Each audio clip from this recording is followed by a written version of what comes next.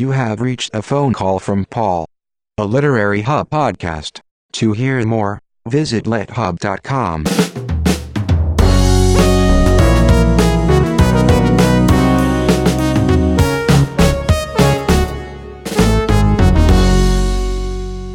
Part 1 of Paul Holdengraber's conversation with Tracy K. Smith.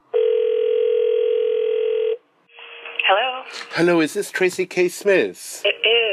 Tracy, what a pleasure to talk to you. Paul, how are you? It's nice to hear your voice. I'm definitely alive and so happy to hear your voice. What am I interrupting? Not much. I'm sitting in my office. I am taking care of a few things before my daughter and I go to Australia on Sunday. And most of those things are taken care of. So. To Australia? Yeah. What? She is 6.5, and I'm going to Melbourne and Brisbane for writers' festivals, and she's coming with me. Has she done that before? No, this is the first time that we've done a work trip together. I'm excited. I think it'll be fun, and I feel a little bit nervous too, keeping her happy, and also I wonder what she's going to make of, me reading, but I think it'll be really good. I've done that a few times myself, and I must say, I think it's important for children to know why we are away when we're away, and what we're doing. And I always wonder, what my children make of all of this. I know that each one of them has expressed the desire that when they grow older and more passionate about their passions, I interview them. Oh, wow. I love that. Isn't that sort of a funny idea? Yeah, and do they have the desire to interview other people? Do they interview their friends? I don't know if they do that, but what an interesting question. My older boy is particularly interested in magic and now in bodybuilding. And my younger boy has passions all over the place, but I think both of them would love to take the stage at some point. And they've seen me do it, of course, both in New York at the library and also elsewhere in Jamaica and in Sun Valley and in other places. So I think it's really very wise that you're taking your daughter along. I'm excited about it. Maybe you can give me advice. I have a little bit of, I guess, just curiosity. I feel that I'm going to be playing two roles, or two versions of myself when I'm away, right? The public version that is thinking about language and talking about the work and what it's coming from and connecting to. And then the mom, the side of me that my daughter knows very well, and they'll be bumping up against each other. She's going to be right there in the audience while I'm talking about the work. I just wonder what that's going to feel like. Was that ever strange for you? Well, who knows? Who knows? And who knows if the feeling your daughter will have at that moment will be the feeling she has 10 years later. But I think it's beautiful that she knows there is her mother, and there she is on stage, and there she is reading, and probably reading very beautifully, and reading what she writes, and what in some way takes you away from her from time to time. And this is the reason you do it. And this is the love that you're giving everyone else by the words you choose to read to this public. I think it's grand, and I think we're fortunate, Tracy, that we can do something that is, in a sense, visible. I always wonder, I've been talking more and more about this, just thinking of this is the thing that takes me away from her and her brothers sometimes. I think about the difference between the person that you become when you're writing, and in my mind it's kind of like my best self. It's the patient, rigorous self that is willing to be vulnerable, to take risks, and to try and especially if I'm thinking in terms of poetry, to try and get to a place that feels almost impossible, like philosophical and something that has to do with the best parts of us as humans. And I know the person that I am when I come out of the room. Bits of that self linger, but they get mixed in with the mom who says, we're late, we've got to go, and the person who sometimes is impatient. And it's a really strange dichotomy, you know. I think I can't be the best realistic version of myself if I don't have the opportunity to go into that room and strive for this other plane.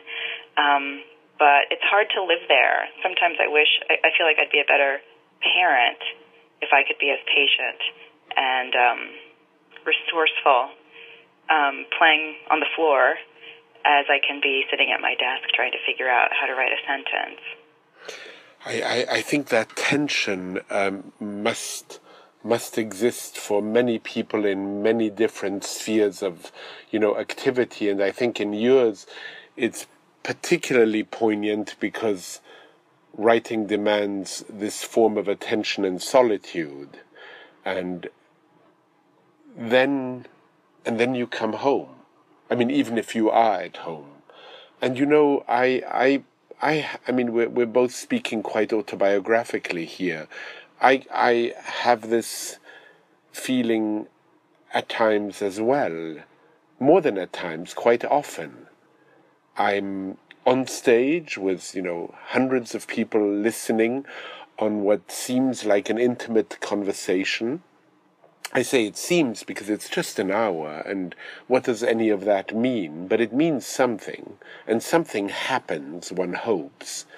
And then I go home, and then the door opens, and it's a completely different world. Right. And it's a world where I have to switch gears, and I think it's very complicated, this switching of gears. I guess I have to stop using the terminology of guilt, like I am, surrendering something and I'm going back into this real kind of on-the-ground version of myself.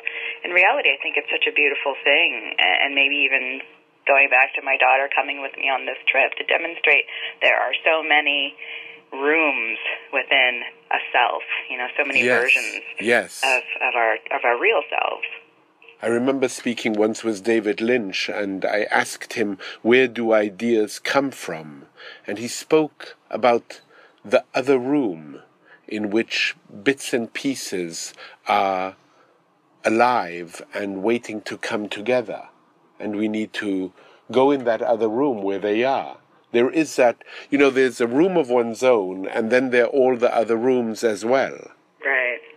But, I think I'll be very curious to hear how this trip goes. I somehow intuitively imagine that it's going to be splendid, and that, quite frankly, if I may say so, you don't really need to entertain her. What do you mean?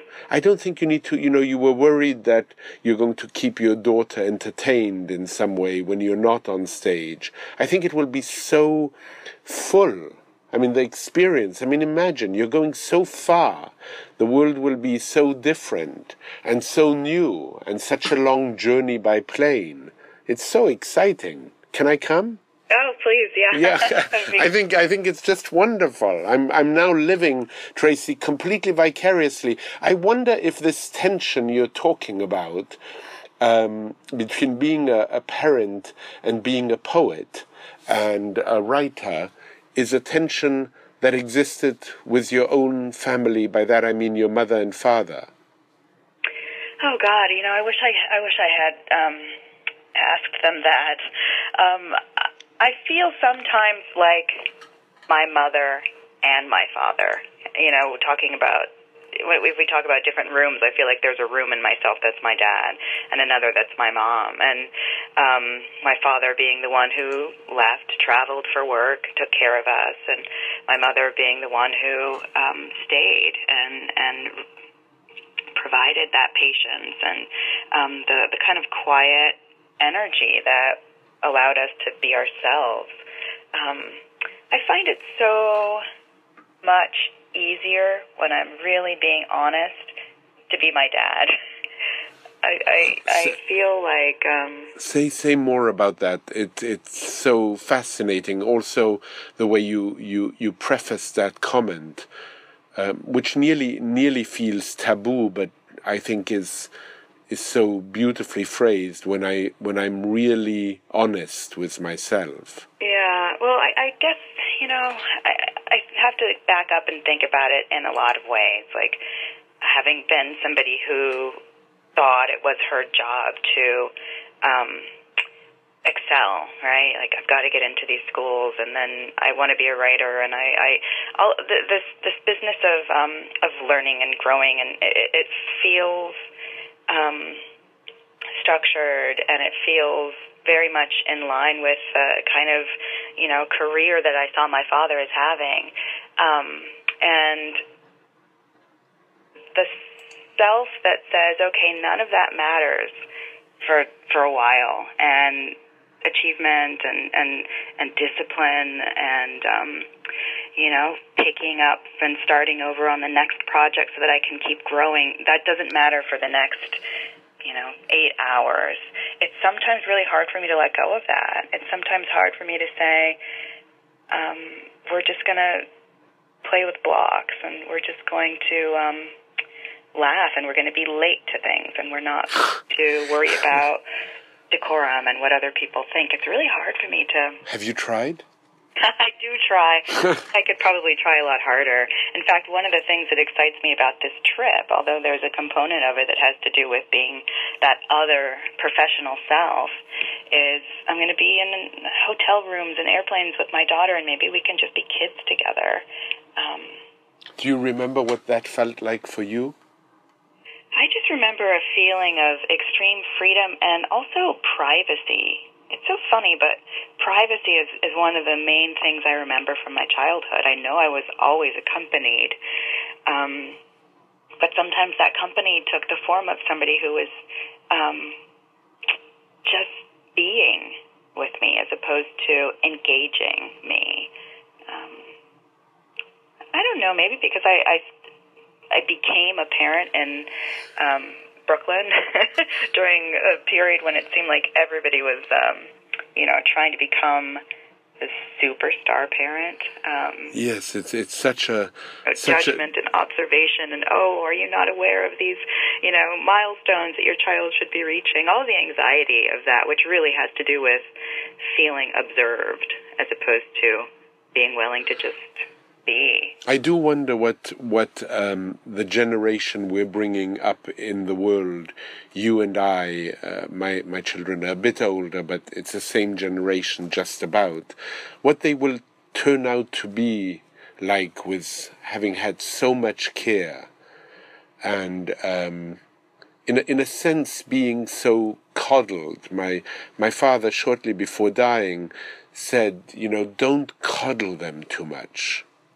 Don't protect them too much. And this coming from a generation that, lived through terrible historical moments. But we're so prone to the anxiety of schools. I mean, you were talking about Brooklyn. I mean, it's very hard to have a dinner party where you don't talk about either where your children are going to school or real estate.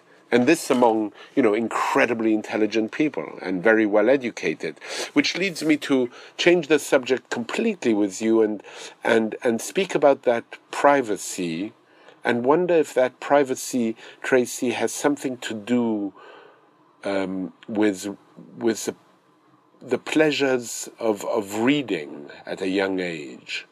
Oh, definitely. I think it's common for a lot of writers, that sense that, I had time to be by myself and think and read, and then eventually take those first steps in language, of my own.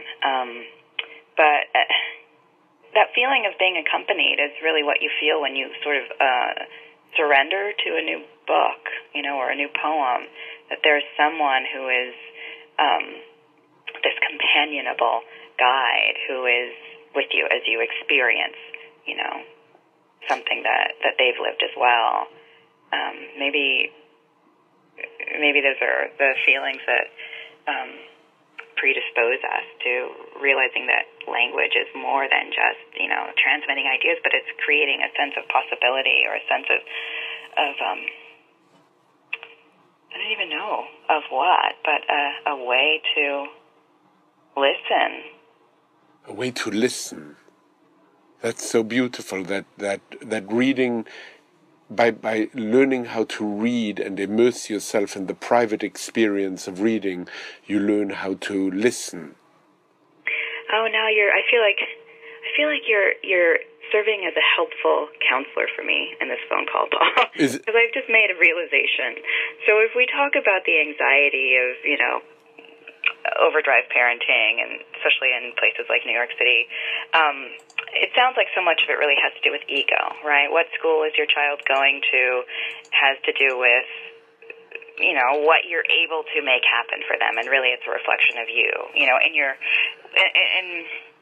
the smallest part of the self, right? I know it means a lot of other things, but those conversations about real estate and schools often come down to what the ego needs to believe about itself. And then we think about what happens when we listen in a way that we do as readers, and something egoless happens, right? You realize that the truth and the story that you live is secondary, at least for a few hours, to this other thing that feels real, even if it's not. I wonder if the best thing that we can do as parents is really submit to our children in the way that we submit to the books that we love, right? Just allow ourselves to be led, and to hear and receive something that we couldn't have come up with on our own. To be, I don't know if I'm being again that helpful counselor, but in a way it has something to do with a level of immersion and attention. There's a wonderful line by the psychoanalyst Donald Winnicott, who wrote in a piece called "The Contribution of Mothers to Society." He said that the goal is for the child to be alone in the presence of the mother. And that, to me, Tracy, always felt like the best possible definition of reading. Yeah, that's really wonderful. Isn't it? To be alone and nurtured.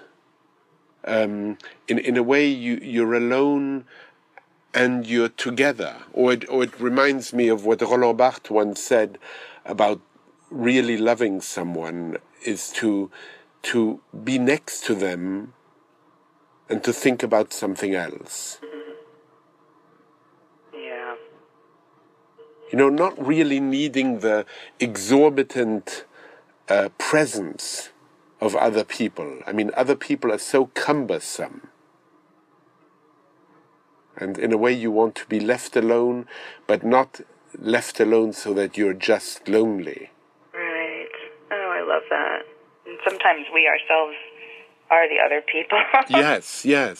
I want to come back to your mother and father, because you write about them so beautifully in your memoir, which I know I love, entitled "Ordinary Light," and I wonder if, while writing it, you discovered something new about your parents you didn't know. I think I definitely did. Now, whether what I discovered is something that fact can corroborate is another thing. Of course. But I really was trying, one of the goals I had was I want to recreate these people for my children because they won't ever know them. Right. But there were so many questions that I had, so many gaps in my knowledge. There were lots of things that I remembered very vividly, but when I was really trying to answer some of the questions I had about why they were the people they were, all I could do was empathize, especially with my mother. I had this huge curiosity as to why faith was so important to her. Because she was a deep believer. Yes, and, God was a presence in her life and our lives because she instilled that. And I feel like what helped me to come to understand a little bit more about her was thinking about my own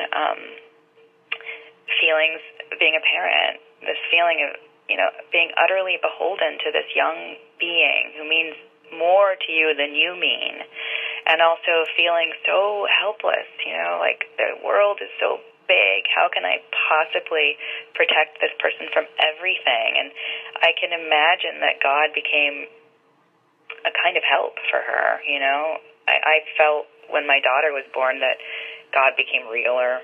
I found myself praying in ways that I hadn't prayed for years when I was trying to just say, help me to do what I need to do for this person that I love. I think there are a lot of things that I was made to discover about my parents that also helped me kind of figure out some things about what I was worried about and what I believed in or what I doubted or feared as an individual. That exercise felt really productive. I wonder if what I created was my parents or a version of myself, and it's probably a mixture. Yeah.